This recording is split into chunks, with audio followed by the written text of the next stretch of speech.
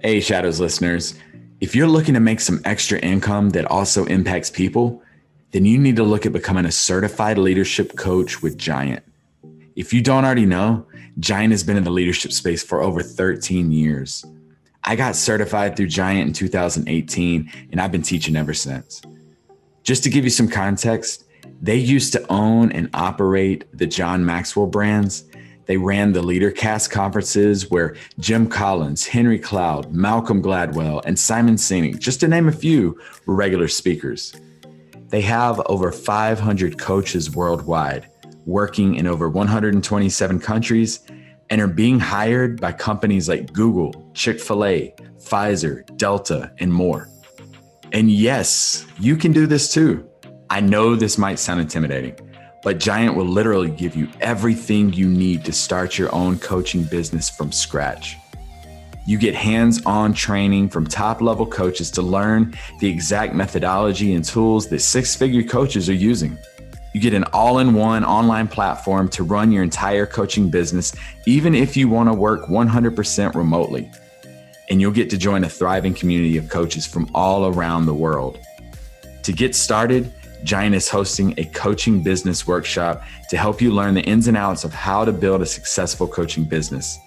This is both for experienced coaches, consultants, and those who are looking to start coaching and consulting with little to no experience. If you want to hear the really good news, this whole workshop, it's free, 100% free. And you can reserve your spot by going to giant.tv/shadows. Why not give it a shot? What's better than making a positive change in people's lives and making some extra money in the process? Giant launches a new hiring cohort every month. Now, they only have 20 coaching slots available each month, so it's first come, first serve. So go ahead and make sure you reserve your spot. If you're ready to make an impact and get paid doing it, go to giant.tv/shadows, giant.tv/shadows.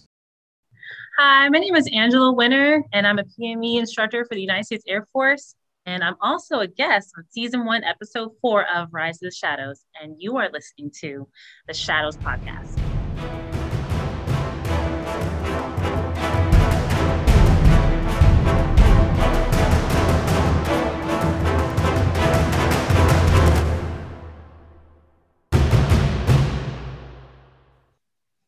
All right, I want to welcome everybody to another episode of the Shadows Podcast. I'm your host, Trip Odenheimer, and I am happy to be joined today by Daniel Harris. He's an armed services veteran with 30 plus years of service, 10 years in reserve, 20 years active duty, CEO of Muddy Boots Leadership, author of On Guard, The 4 Pillars of Leadership. Sir, welcome to the Shadows Podcast. Thank you. Thank you very much, Bodie. Yeah, it's a pleasure to have you here. Definitely opened up the book. Great read. Definitely recommend to everybody. We're going to talk a little bit about that as we go throughout this episode.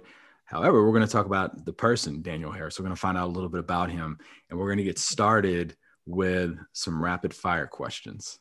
So first one for you. You ready, sir? Yes, I am.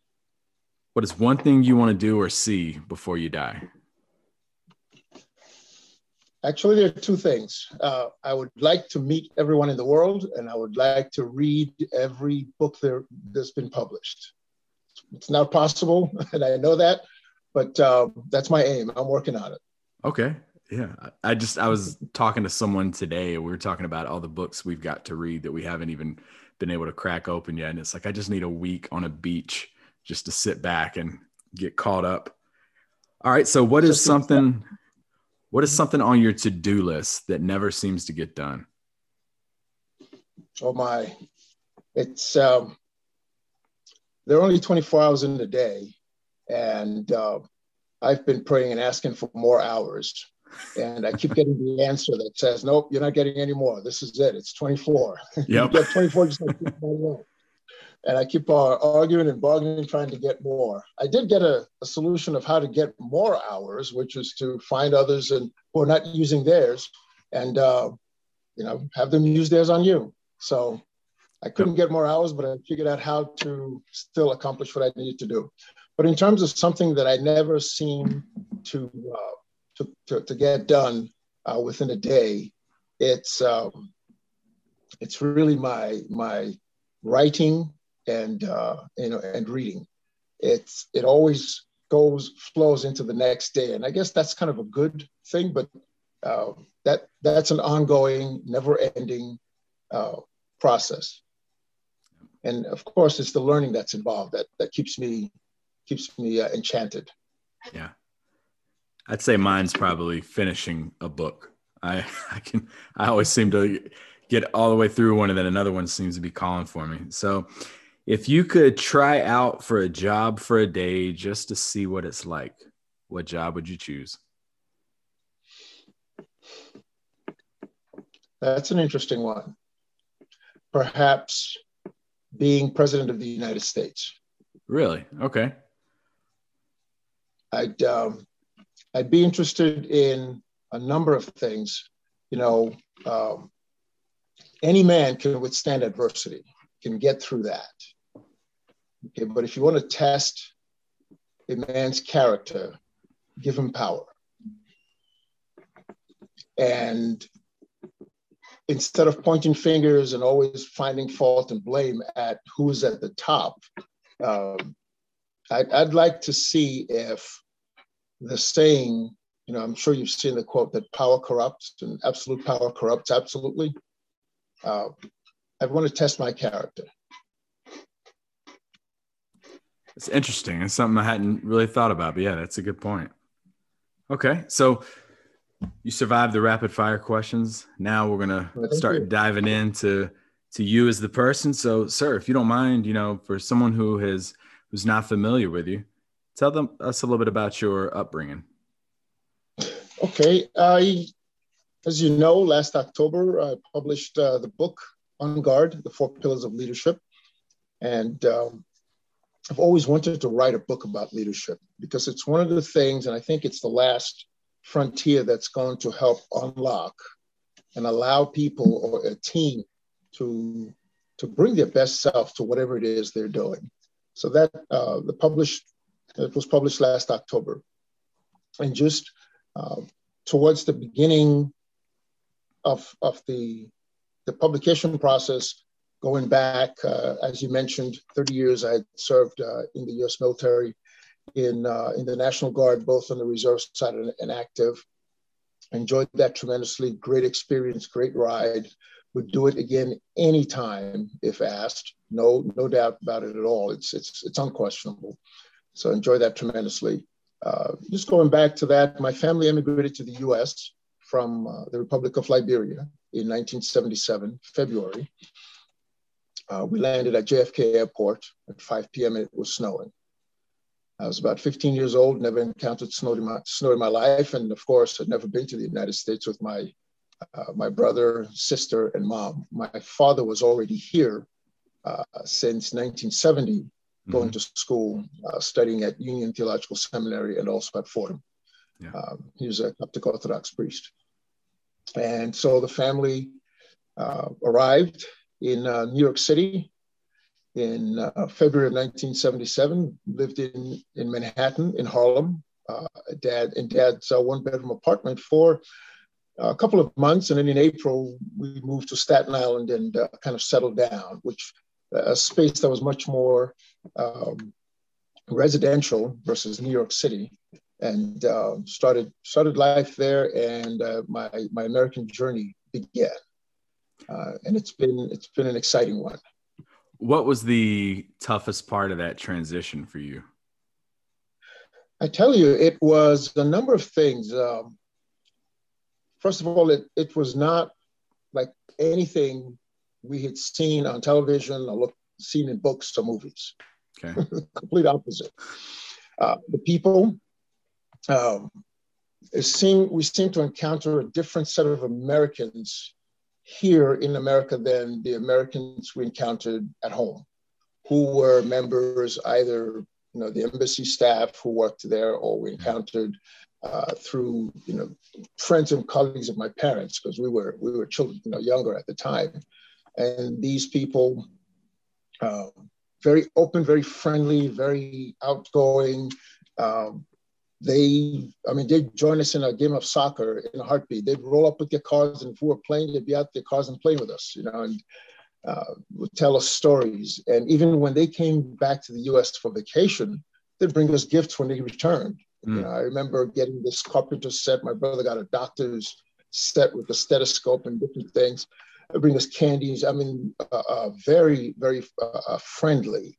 But then arriving to America and living in Harlem and started our journey, and my brother and I did a total immersion. We wanted to be Americans. And every television, radio, magazine, everything we could get our hands on, we couldn't get enough of this. And if you recall, I don't know if you've ever been in New York City, that time the subways were lots of graffiti, dirty. The city was undergoing a change at that time in the late 70s. It's kind of a scary and exciting place all at the same time. Then encountered, of course, racism and the comments and the views, the perspectives, and so on and so forth. So that was very, very new. Had no experience about that. Had never even came up as a conversation before arriving in America. So that was interesting. Yeah, you told a story in your book about an incident that had happened on the subway, and because you were riding the subway back and forth, correct? And then an incident happened with a subway vigilante. Yes, and in fact, that was a scary moment, but at the same time, I think it brought out something that many New Yorkers were feeling at the time. There was a combination of fear and I have to fend for myself, not having to trust that the police would be able to take care of you. There was this us and them. So lots of things happening all about at the same time. And this was daily as people rode the subway. The subways, like I said, used to be, now it's 180 degrees, complete opposite. We're dirty. You would oftentimes be sitting in a subway car where as it's running through the tunnels, the lights would go out and you would sit in that car, in a dark subway car for a considerable period of time until the lights would come back on. The cars were not well maintained, the tracks, there were quite a few stories of news stories of trains jumping the tracks due to lack of maintenance and so on and so forth. Yeah. So it was an interesting time to say the least. And when you're young, like 15 years old, whenever you came over to the States, it's kind of a vulnerable age for an individual because brain's still developing, your body's still growing. And a lot of times in situations like that, we tend to go down a different path than, we typically would. What do you think it was that kept you going on that right path? Oh, a number of things. Family, first of all. Our family was very close-knit with dad, mom, my brother, sister. The fact that we had just arrived here, so we didn't know anyone else, right? Yeah. So we had to hold on to each other. And additionally, mom and dad really kept a close eye on us and a watchful eye. In Liberia, our lives were structured pretty well. It was, you wake up, go to school, return, homework, tutors, dinner, play for a little bit of time, come back in. Dad was home, we watched television, and even that was structured with the news. The television station was open at 6 p.m. and it shut down at 11. So in that time was 2 hours of news. So imagine what else you got. So when we came over here, that structure pretty much continued. And it was not questioned. It was not a thing of a question of rebelling. In addition to that, when we went to school, we met people who pretty much took us under their wings. I can say for myself, and that was tremendously helpful. Kind of kept a watchful eye. Would show us what right looks like. Don't do that. Stay away from that person, and so on and so forth. So between my family and the teachers, counselors, and others I met at school, and members at church, that community kept us pretty much shielded, even as we continued our growth and development, and then started to branch out and go into out into the country and meet more people. Speaking of those influential people, you claim in your book that, everybody started calling you the science guy with the science fairs and everything going on with that at your school. And one person that you mentioned in there who was very influential in your development was Curtis High School biology teacher, Mr. Ryan. Let our audience know what Mr. Ryan meant to the development of Daniel Harris. I tell you, and just now when you mentioned his name, Bodie, I got chills in my veins about the man. Tremendous respect and admiration for him. He was a Vietnam vet and had a war prosthetic in one leg, and he took me at face value, I felt, and got me exposed to this world of science, which I liked reading, but growing up at home and did not have the exposure of actually sitting in a lab to do anything versus sitting in a classroom with a book and picturing what reactions would look like. For example, you mix potassium and water, you get this, orangey dark color. Well, you have to imagine that when you're not in the lab, right? But here you are in the lab, you can actually mix it and see it. But Mr. Ryan really became my anchor and someone that I kind of looked up to, almost like another father figure. He would actually call me at home in the morning, Danny, you up? And 6:30, 6 o'clock, and I would go, yes, Mr. Ryan, I'm up now. And he says, okay, good. See you in school in 45 minutes. And the covers would come flying off, and there was just this desire to meet this man and do the things that he told me to do. There was an anxiety there about it. And I would rush up to the school, and he'd be pulling up, and we'd get up to the lab, and we'd start to, do the experiments, and he would raise questions, and he would look at things, so on and so forth. Anything I needed, somehow the department miraculously made it happen. One day, because I hung around the department so much, I just became like like an icon there. I wasn't allowed in the teacher's lounge, but the door was open this one day, and I was doing something, and I heard them talking, and the chairman, Mr. Baki, and his brother, both of them were in the science department, and I overheard him saying, he goes, gosh, man, this kid, one of these days, I'm going to get hauled off to jail. He demands, he's requesting this stuff. I don't know where he gets these ideas from, but he would figure out in the budget and get me these things, whatever it was. And I'm talking some pretty expensive things, which again, I had no idea about. I just knew I needed these things, and they showed up. I needed microtomes, I needed termites, I needed some molecules, because we didn't have automation back then as we do today, where I can pull up a molecule on a monitor and manipulate it and move things around. So I needed all of this stuff, and I requested it and showed up. So that was an eye opener. Never paid much attention to it, the whole idea of budgets and so on, because as a science department chairman, you're young, you didn't care. Yeah, I didn't care. All I knew is I needed some frozen termites, and I needed some microtomes, and I needed this tool on how to manipulate and special sets of microscopes, and it just showed up. So between my house, the third floor of my parents' house, and the school lab is where I did a lot of my work. And I remember Mr. Ryan in one of the lectures one day was saying that he defined something of what an American is. And he would often go off into away from biology, just talking about philosophy and a number of things. He got me to read, or got the class to read Think and Grow Rich. I remember we read it at that time. He even, we read a number of other books which were not biology related. But this one afternoon, he said, and I'll never forget this, he said, an American is not a person.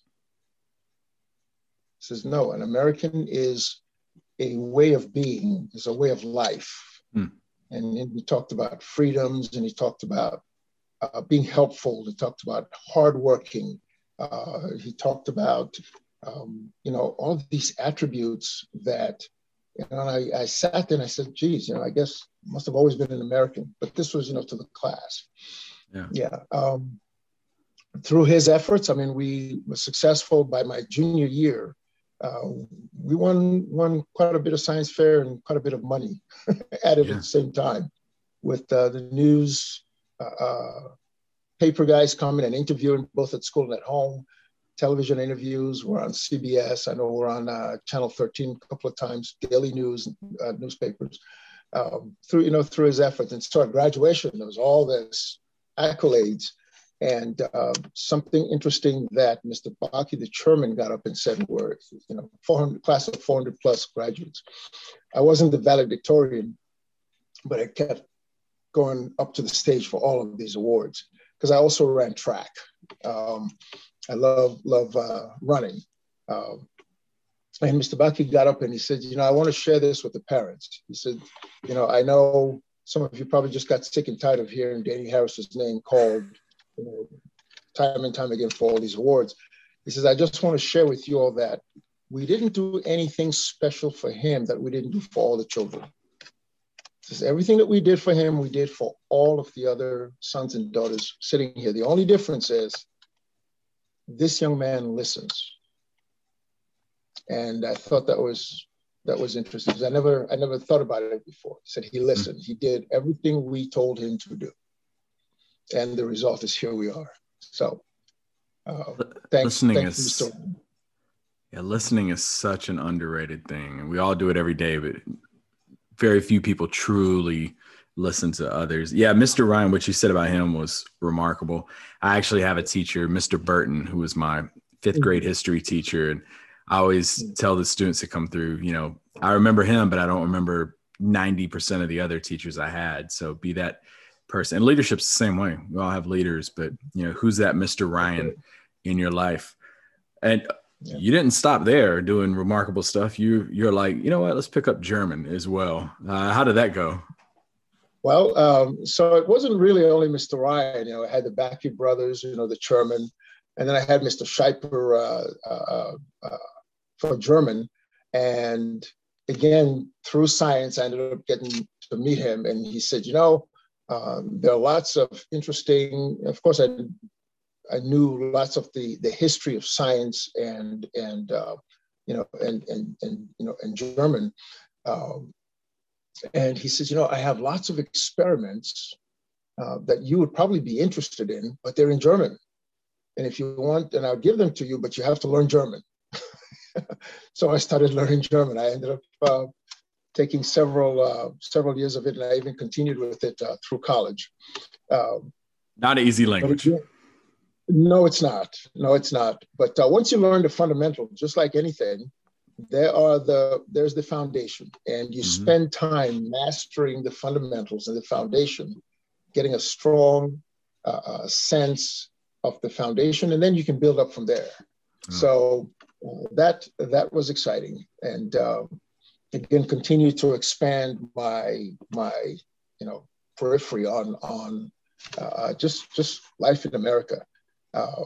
So those Mr. Scheiper, most of my time was there in the science lab. On the track field, there was Mr. Shane. We used to call him Dick Tracy. He stood on the track. He had on. It didn't matter what the temperature was. He had that hat that he had on his coat. Was it yellow? It's the same khaki style coat. So we call him Dick Tracy. And he'd be on there with his clock, and his stopwatch, run it again and run it again. And and a typical workout, just to give you an idea, was, we do our mile warm up, and then we'd start to do the fartleks, the speed work, 400s, we do about 6 of those. And then, the 800s, we do 3 of those. And then the miles, we do 4 of those. And then we'd go out for a long distance slow run. And I remember once the principal telling him, these kids, we were covering about 130 miles per week. And the principal was telling him, I don't drive my car 130 miles a week. You can't have these kids ride 130 miles a week. But we never thought about it. We just did it because that was the work routine, to include, Saturdays. And the result was, we made the Penn relays, we qualified and entered Penn relays, all the years when I was at Curtis. So a combination of all these people and the exposure was just tremendous. And I think I was fortunate to fall, in the line of sight of these people. And of course, that experience led me in my junior year to working at Institute for Basic Research, where I started to do real experiments with Dr. Georgia Levis, beautiful lady, great heart.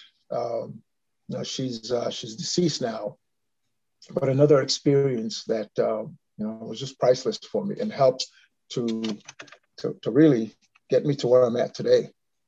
Yeah, that is a incredible journey, incredible role models.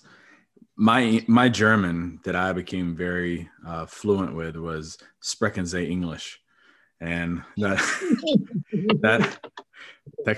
got me pretty far when we were traveling. Well, I'll tell you, even the pronunciation. So Mr. Schreiber was such a stickler for the pronunciation. He would talk about North and South German.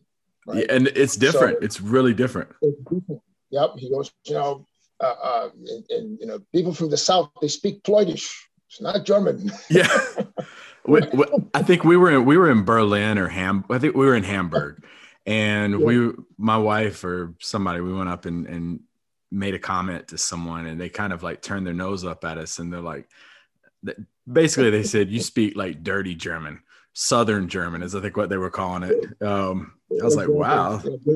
Yeah, you need to speak the German from Bavaria, north, Yeah. So it would be, your diction should be sprechen Sie, sprechen Sie Deutsch. I was saying it too nice. I think is what it was. That's right. So next part of your journey, what is it that made you decide I'm going to raise my right hand to join the military? Interesting story there, Bodie. And my brother and I were leaving Liberia to emigrate to the U.S. with with Mom. My grandfather Pedro called us, and he said, "Boys, you're going to another country." Again, you got to remember our family was always very close knit. And he said, "I don't know that if I'll ever see you boys again." But I have 2 things for you. And the first was his Bible. He says, in this book lies all of the answers to every question you will ever have about anything. And he handed the Bible to me for Peter and I. And my brother Peter is now deceased as well. And the second thing he shared with us was, he said, wherever you find yourselves, okay, make sure that you serve in your country's military. That is the greatest honor that you can give to your country.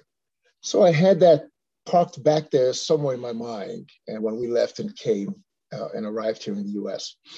And so in 1988, with an affinity for old buildings, and New York City has many majestic old buildings, include the armories, I was doing research at the time at the Black Building at Columbia University, the medical school up on 168th Street, and doing one of my long centrifuge spins, separating out proteins. That goes on for hours at very high speeds.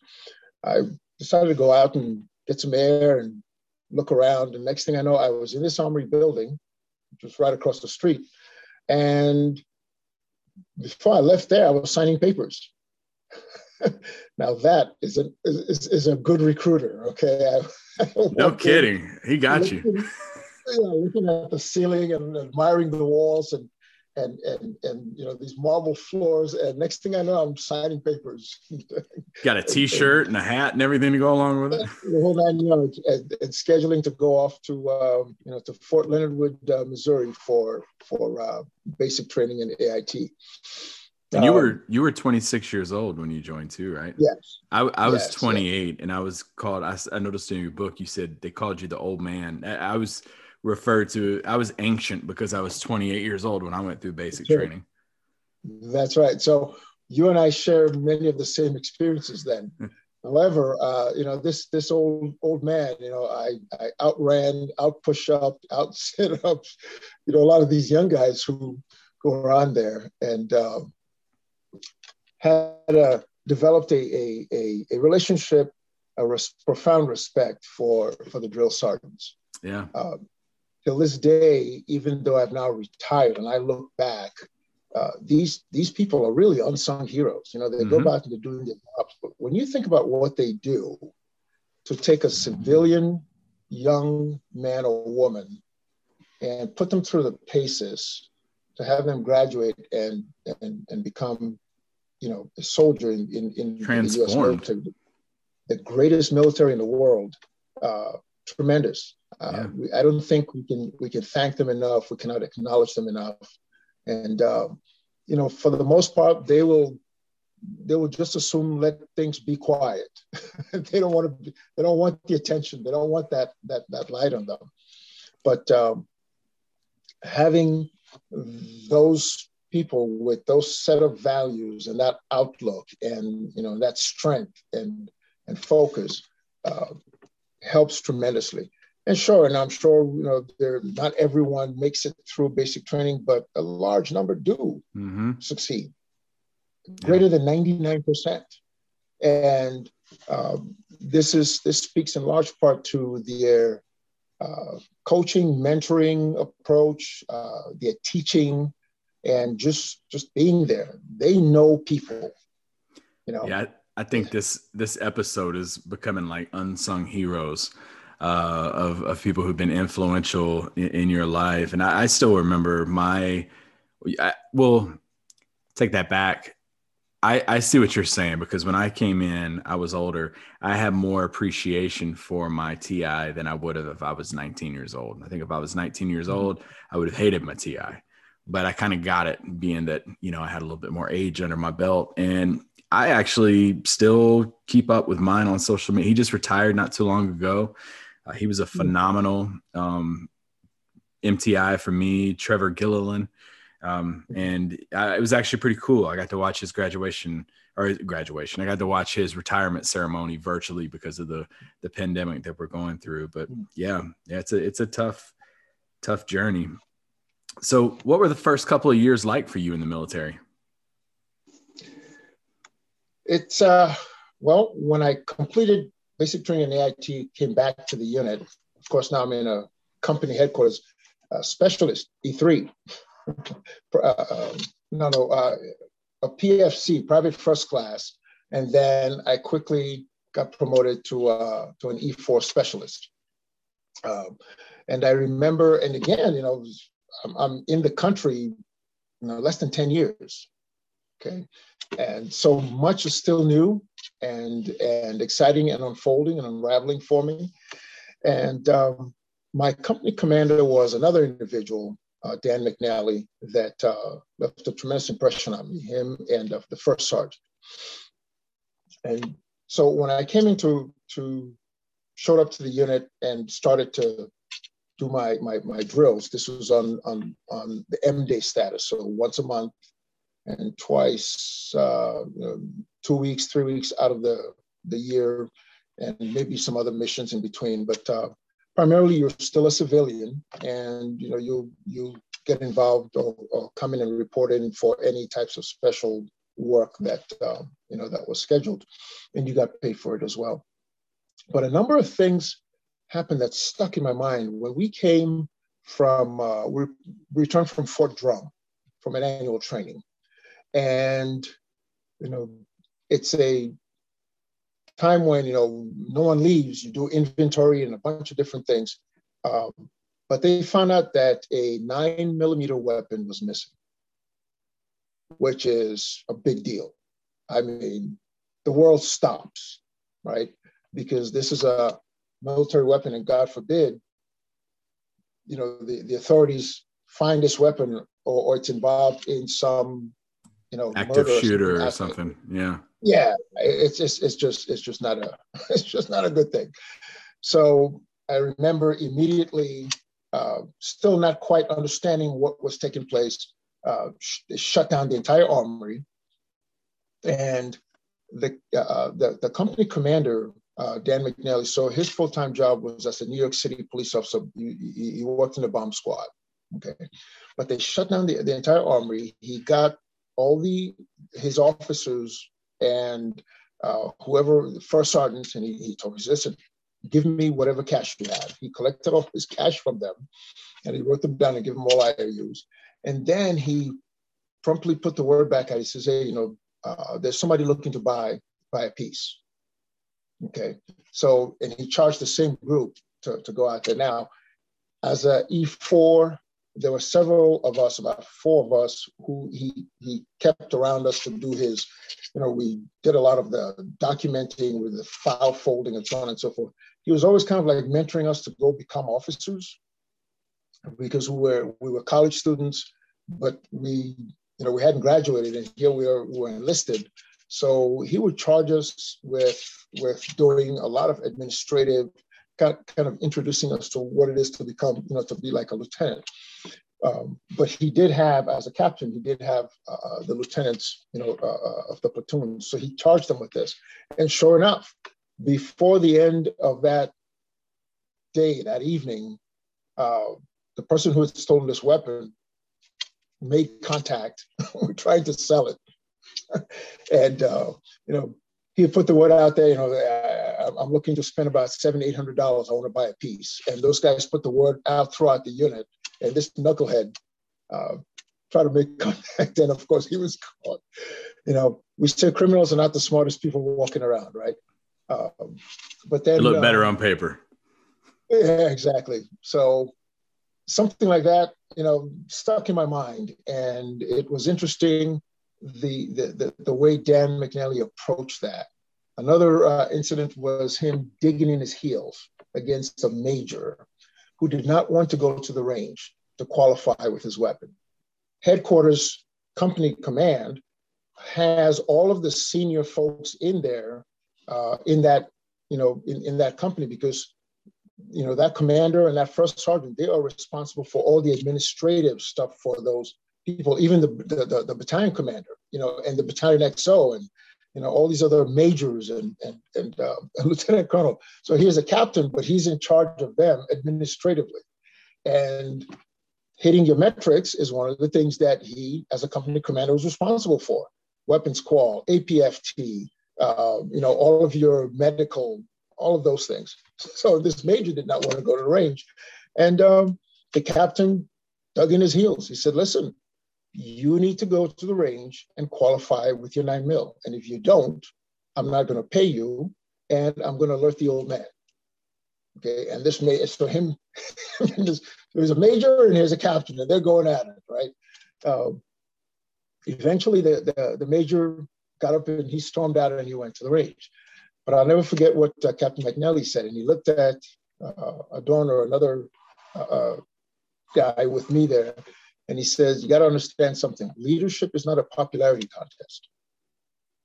You have to do what's right. And he stormed off, and we went off, walking behind him. And then, of course, when I showed up to drill this one day, they told me, hey, guy, you need to go to OCS. They had completed all of my documentation, and I think they even signed my name on papers. And I showed up to OCS, and 2 years later, I got my commission. But and you had a very prestigious military career lasting over 30 plus years of service. If you were to define your career in one word, what word would you use? It's been exciting. Exciting.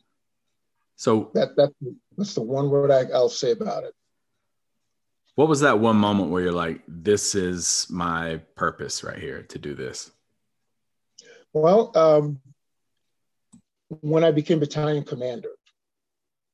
But so, as you know, there are many years that lead up to that. But exciting because I'll share this with you, Bodhi. I never had one bad assignment or one bad experience. Never did. Every single assignment and experience was great, and that's just an awesome record. Every single one was awesome. I never had a bad assignment. You think attitude has a lot to do with that too? Probably. Yeah. But a number of things. Because I was older, I already had a son, I had a mortgage, I was married, so my outlook, I think, was different. And I wanted to serve, and it didn't matter that I was serving in the Army. I would go serve in the Coast Guard. If the Army says, "Hey, we don't need you," I'll go for the Coast Guard. I will serve wherever.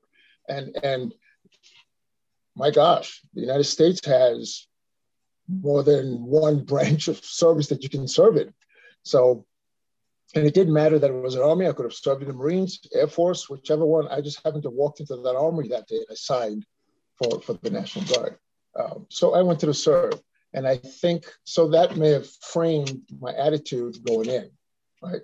And then particularly as I learned later on, as I continued to read and develop and grow, and serving, even in the officer ranks, mm-hmm. Okay, you are responsible to do anything your senior leaders or your leader tells you to do, except two things, right? Except two things. They cannot tell you to do something that's illegal, and they cannot tell you to do something that is immoral. Yep. Okay. If you get an order about those two things, you can tell them to go pound sand. So put that to the side. Apart from that, anything else that comes down the road, let's go. I'm ready. Because at the end of the day, everything builds on readiness. And that's what we're about. That's what we get paid for. That's what those guys and gals in the suits, up on Capitol Hill, that's what we get paid for. That's what the American people pay us for, to be ready.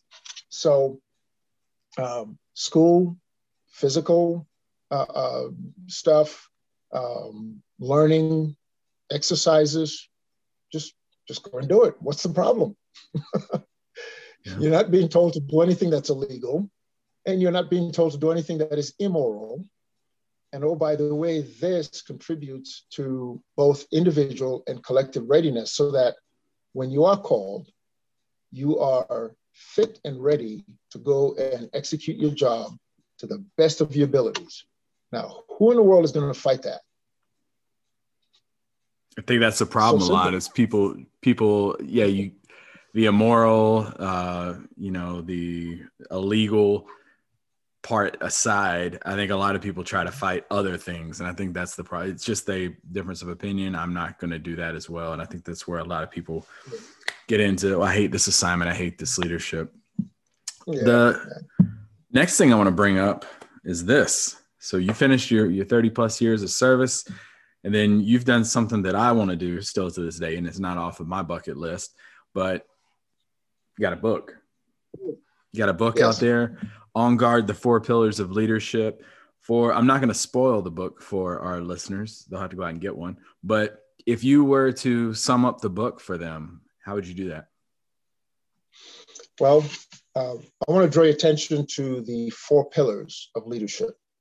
And it can be easily remembered using the acronym of CLIP, C-L-I-P, which stands for courage, love, integrity, and passion. So with all of my experiences, I boiled it all down to leading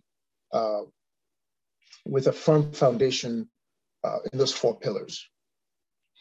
And it all started with this concept that, leadership, first of all, is getting people to do what you want them to do without resorting to intimidation, humiliation, or fear, right? That's not leading. That's bullying people and hitting them over the head. And it's assault, and you can get put in jail for that. Okay. But while we can manage our processes, our assembly lines, and a fleet of cars and buses and construction projects and whatever else we do, you manage those things. The people who are pulling those levers and pushing those buttons and doing those work, those people need to be led. Okay, you cannot manage people. And people need to be led because they're bringing people issues with them 24/7, wherever they go. And a strong leader, an effective leader, a good leader, okay, is while you're leading the people, you're helping to manage those people issues that they bring with them.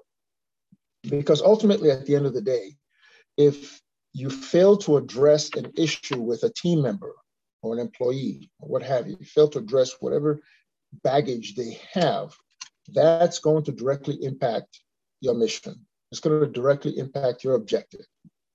And if you don't believe me, give it a try. Let me know how that works out for you, because I've seen it over and over. But to come back to CLIP, we know a lot about courage. We know about integrity. We know about passion. The love part is where I found myself talking a lot about.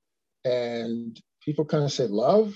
It's kind of wonky. It's kind of jello-ish, I thought that was the interesting one of the 4. Yeah.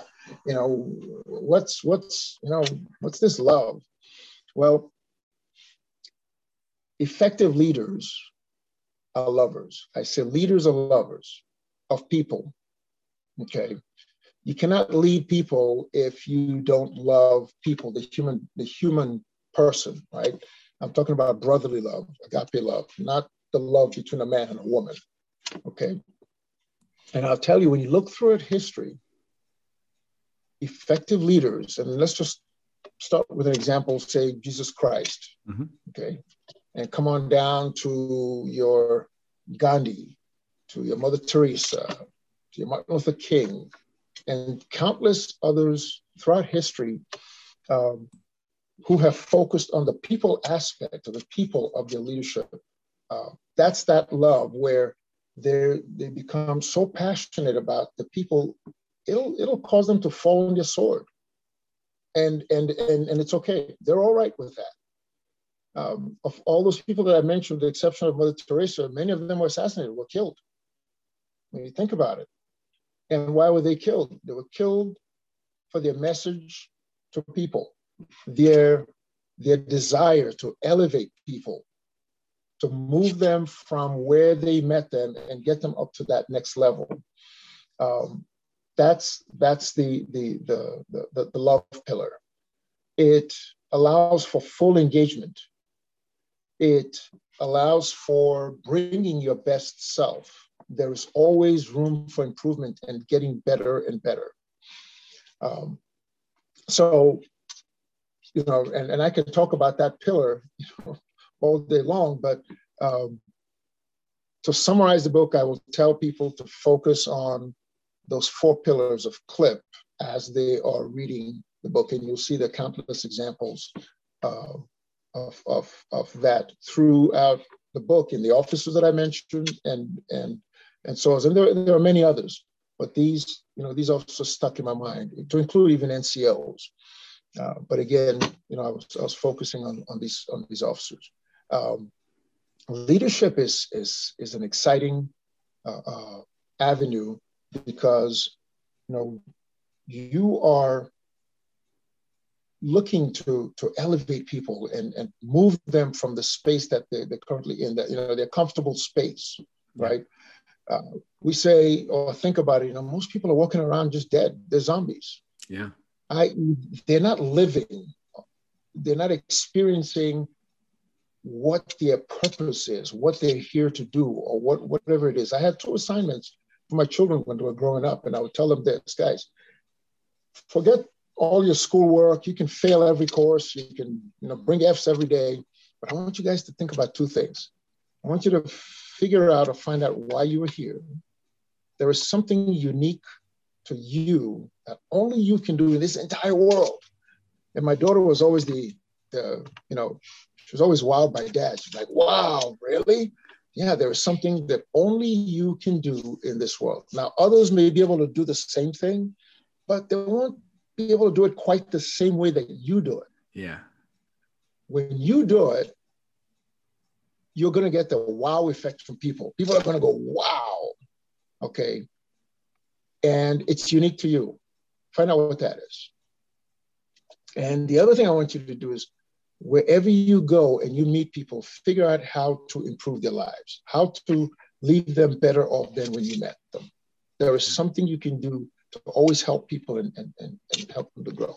So, and of course, with my focus on that, I never had to deal with them, bringing in failing grades. Yeah. And the conversation went on from there. But again, it's that focus on,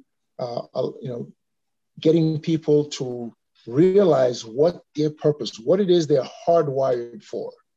We're all hardwired to do something. And, I say, when you are engaged doing that, here's a way to discover what you're hardwired for. You're going to experience 2 things when you're doing it. You're going to experience timelessness and effortlessness. So what do you mean by that? Well, when you're doing what you're hardwired for, you lose track of time. They will have to come and knock on your door and say, hey, it's time to go home at 6 o'clock. I'm like, seriously? It feels like 9 o'clock in the morning. And while you're doing it, it's not hard. It's not difficult. It just flows. And your mind is just flowing about it. And the creative ideas are just flowing. When you're experiencing those 2 things, Bodhi, I tell you, you have cracked the code on what it is you're hardwired for. Purpose. Yeah. Purpose. No, absolutely. I've found it interesting the past couple of years of really studying like task versus people orientation. And I think you talking about that zombie mentality, people get stuck in that task orientation of just doing the job, getting it done. But when you bring in that people aspect, that nurture mentality, that love, that's when you can really get somebody to think and dig deep within themselves and really find that purpose because somebody's invested in them now. And I think too many times it's just, you come through, you're another name you go through on the conveyor belt, you get them out. But when you have that, we talked about Mr. Ryan and Mr. Burton and all these teachers that we've had and, drill sergeants, that's the person who, sometimes can pull that out of you. And I think that's leadership's so broad to where you can ask 10,000 people what their definition is and you're gonna get 10,000 different answers. But absolutely. I think that love often goes overlooked with leadership. So I think it was fantastic that you brought that up in your book because I really do think it has a lot more value. Yeah, thank you. Thank you. And, for the majority of people, you really can't blame them. They get stuck in this mode, right? People have to pay bills. Yeah. They got to pay the mortgage, they got to pay the cell phone bill, the car bill, and all these things. So it's doing something that generates income so that they can do these things. But in doing that, they've lost themselves. Mm-hmm. There's no creativity there. There's no innovation. And they're just checking the blocks so they get that paycheck and do what they have to do. And so the other conversation that I would have with people is, once you find what you're hardwired for and you are doing it, okay, you can make an income from it. Mm-hmm. But this is where it becomes difficult, right? So how do you balance that? Well, I say this, there's always room for one more good person. So just imagine, Bodhi, you own a basketball team. Okay. And dream of mine. You have set up your squad, your coaching staff, your budget, everything is all set for the season. and you're sitting at home on a Sunday afternoon, listening to music, because you're very pleased with yourself that everything's going the way you want. Your doorbell rings, and you tell the butler, "Hey, I got this.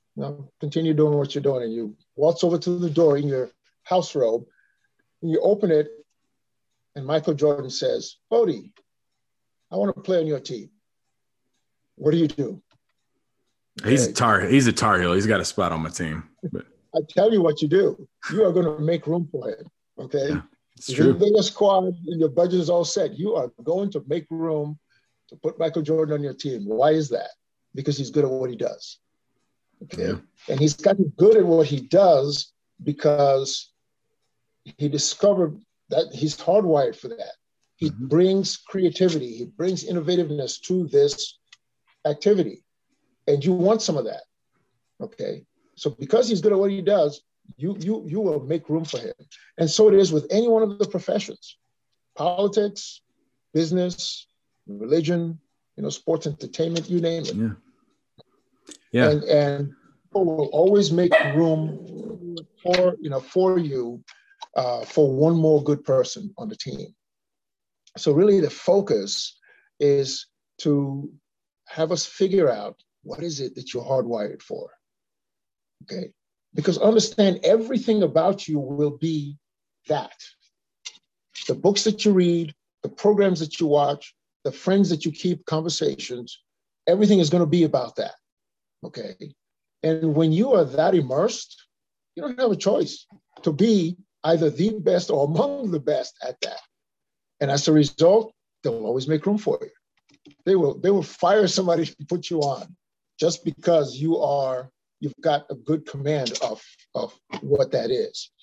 And so then you try to get the fear away from people, Unfortunately, folks get comfortable. I remember at the landmine warfare school, there's a etched in the granite that said, the point on the thermostat where it's neither hot nor cold is considered the comfort zone. Over here, we call it the dead zone. Okay. If you find yourself being comfortable, get out. Do not sit in comfort. Comfort is bad.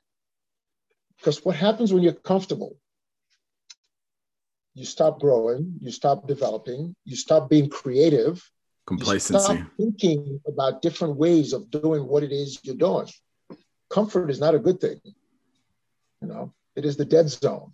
Yeah.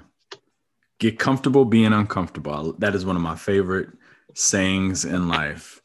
Yeah, comfort breeds complacency. That's amazing stuff here. I mean, that's awesome. If someone wants to go and check out your book, where can they find it?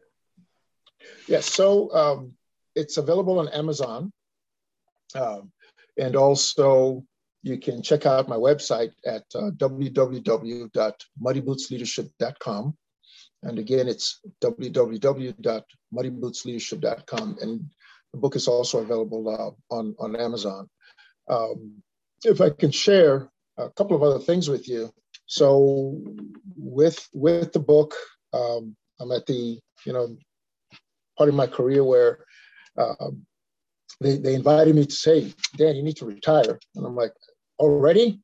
I can still do this, right? I have I run a scholarship program in West Africa and Sierra Leone for girls. And it's been going on for about 5 years. And it's an attempt to get people to see that we don't have a choice, okay? Particularly in the African continent, we don't have a choice. We need to include everyone at the table, the discussion table, developing, coming up with ideas for everything from clean drinking water to drainage, to roads and bridges and education and medical. The list goes on and on and on, right?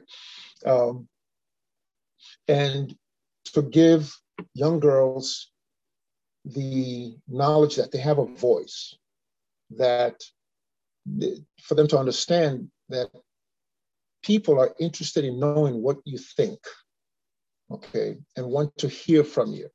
So the scholarship helps to pay the school tuition for 1 year at a time, and every year they have to recompete and they get selected and so on. So I have 23 girls in the program now. Something I'm very excited about.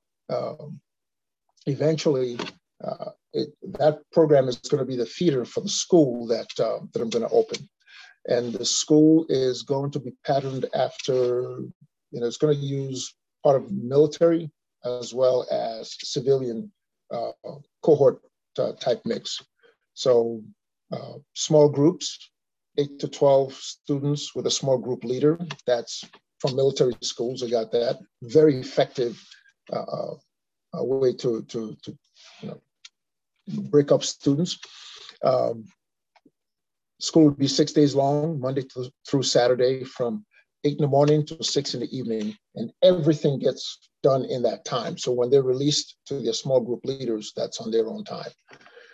Mandatory, every year, every student will take a sports, will do an arts, and will study a language.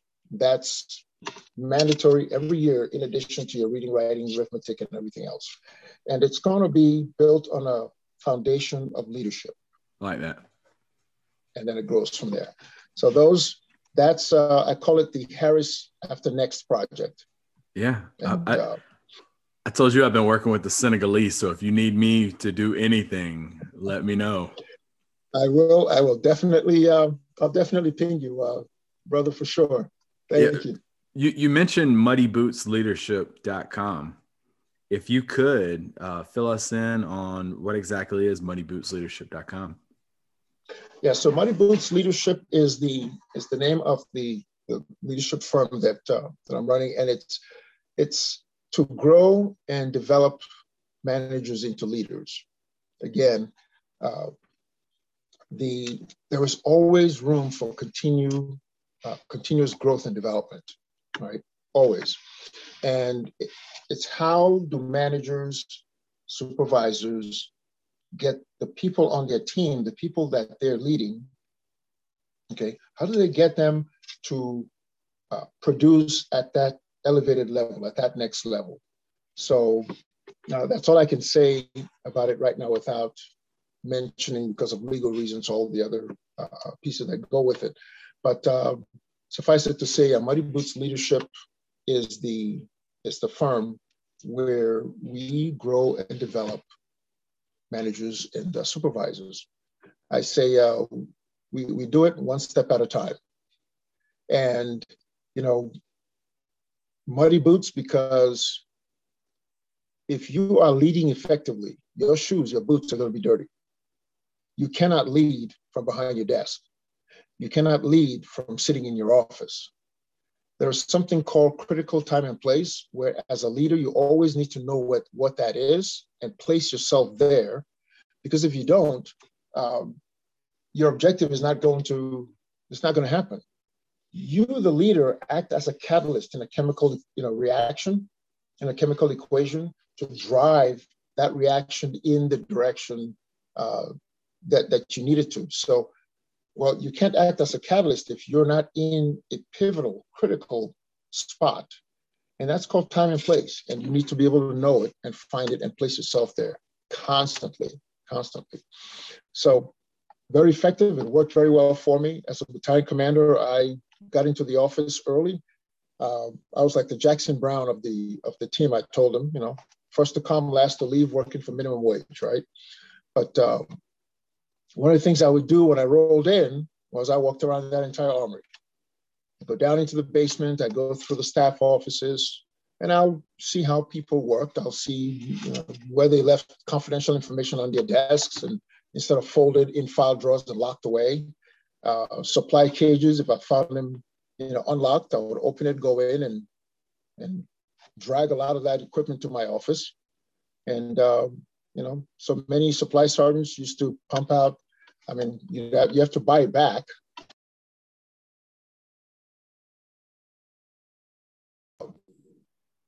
What do you call, like the family readiness group pool? So I remember this one story. My supply guy was like, "Sir, I'm missing, I think it was like 3 dozen APFT uniforms, a bunch of things that were left unsecured. So I dragged it off to my office, and he wanted them back. And I said, well, you'll get it back. Yeah, it's 100 push-ups, or $20. And so I became known after a while. Everybody started making sure that everything was locked down. But you wouldn't find those things out if you didn't walk around, if you didn't know. So very effective. True. I like the name. I like the Muddy Boots name. You. I like that. I think it's pretty fitting. Well, two final questions here for you. First, other than your book, what is a book that you recommend to somebody for leadership? Well, I tell you, the Bible is one, and you'd have to think of how you'd make those connections. But, as a text, right? As a text, it's all about people. And you are going to encounter people in all walks of life and in every situation. So if you really want to understand that thing about people, that's a great starting point. It's a great starting point. And there's so many others. I think you asked about two. We have, without defining any particular book, I'll put out this perspective. We have many leadership books that talk about concepts, the mechanics, the definitions. Okay, I would invite you to focus on books that focus on the growth and development of the people. Okay, of people. Okay, because it's always about, and I think I have a line in the book there, it's about people, stupid, once you're able to unlock and get people pointed in that direction that they need to be, understand you don't have to worry about anything else, So if leadership is getting people to do what you want them to do without resorting to those things I talked about, then what is your purpose as the boss, as the leader? You're not there to show them how to do their work. If you have, interviewed them correctly and have onboarded them correctly, they're not, your purpose is not to show them their work, right? They know how to do their jobs. So what is your purpose? Your purpose is resourcing, prioritizing, right? Where if they come to a fork in the road and they look over their left shoulder and say, hey, boss, what do you want, left or right? Okay, yep, let's go right. Okay, and you keep moving. So you resource, you prioritize, and clear out those hurdles out of their way so that they continue to do their work. You're not there to show them how to do their work. It's micromanaging and so on and so forth. Poor is the leader that thinks that that's their job. That's not what you're there for. Okay. So, final question. Yes. I love asking guests this. 50 years from now, when someone mentions Daniel Harris, what do you want them to say about you? He was a lover of people, and he sought to elevate the lives of people wherever he met them. That's what I want them to remember. I like it. It's a good thing to be known for. Thank you. Well, sir, I can't thank you enough for taking time to be a guest here on our podcast today. One more time, if they would like to find out more about you, where can they go? Please, yes. It's www.muddybootsleadership.com, all one word, www.muddybootsleadership.com. And the book, On Guard, The 4 Pillars of Leadership, is available on Amazon. And when you do buy it and read it, make sure that you leave me a review because that helps. And again, that goes to my continuous growth and development. I get better from your perspectives and your critiques, both positive and negative. So I look forward to that. Thank you. Well, it's been a pleasure having you here on the show, sir. Folks, make sure you tune in next week for another episode. That is going to conclude this one. The Chronicles of Daniel Harris here on the Shadows Podcast.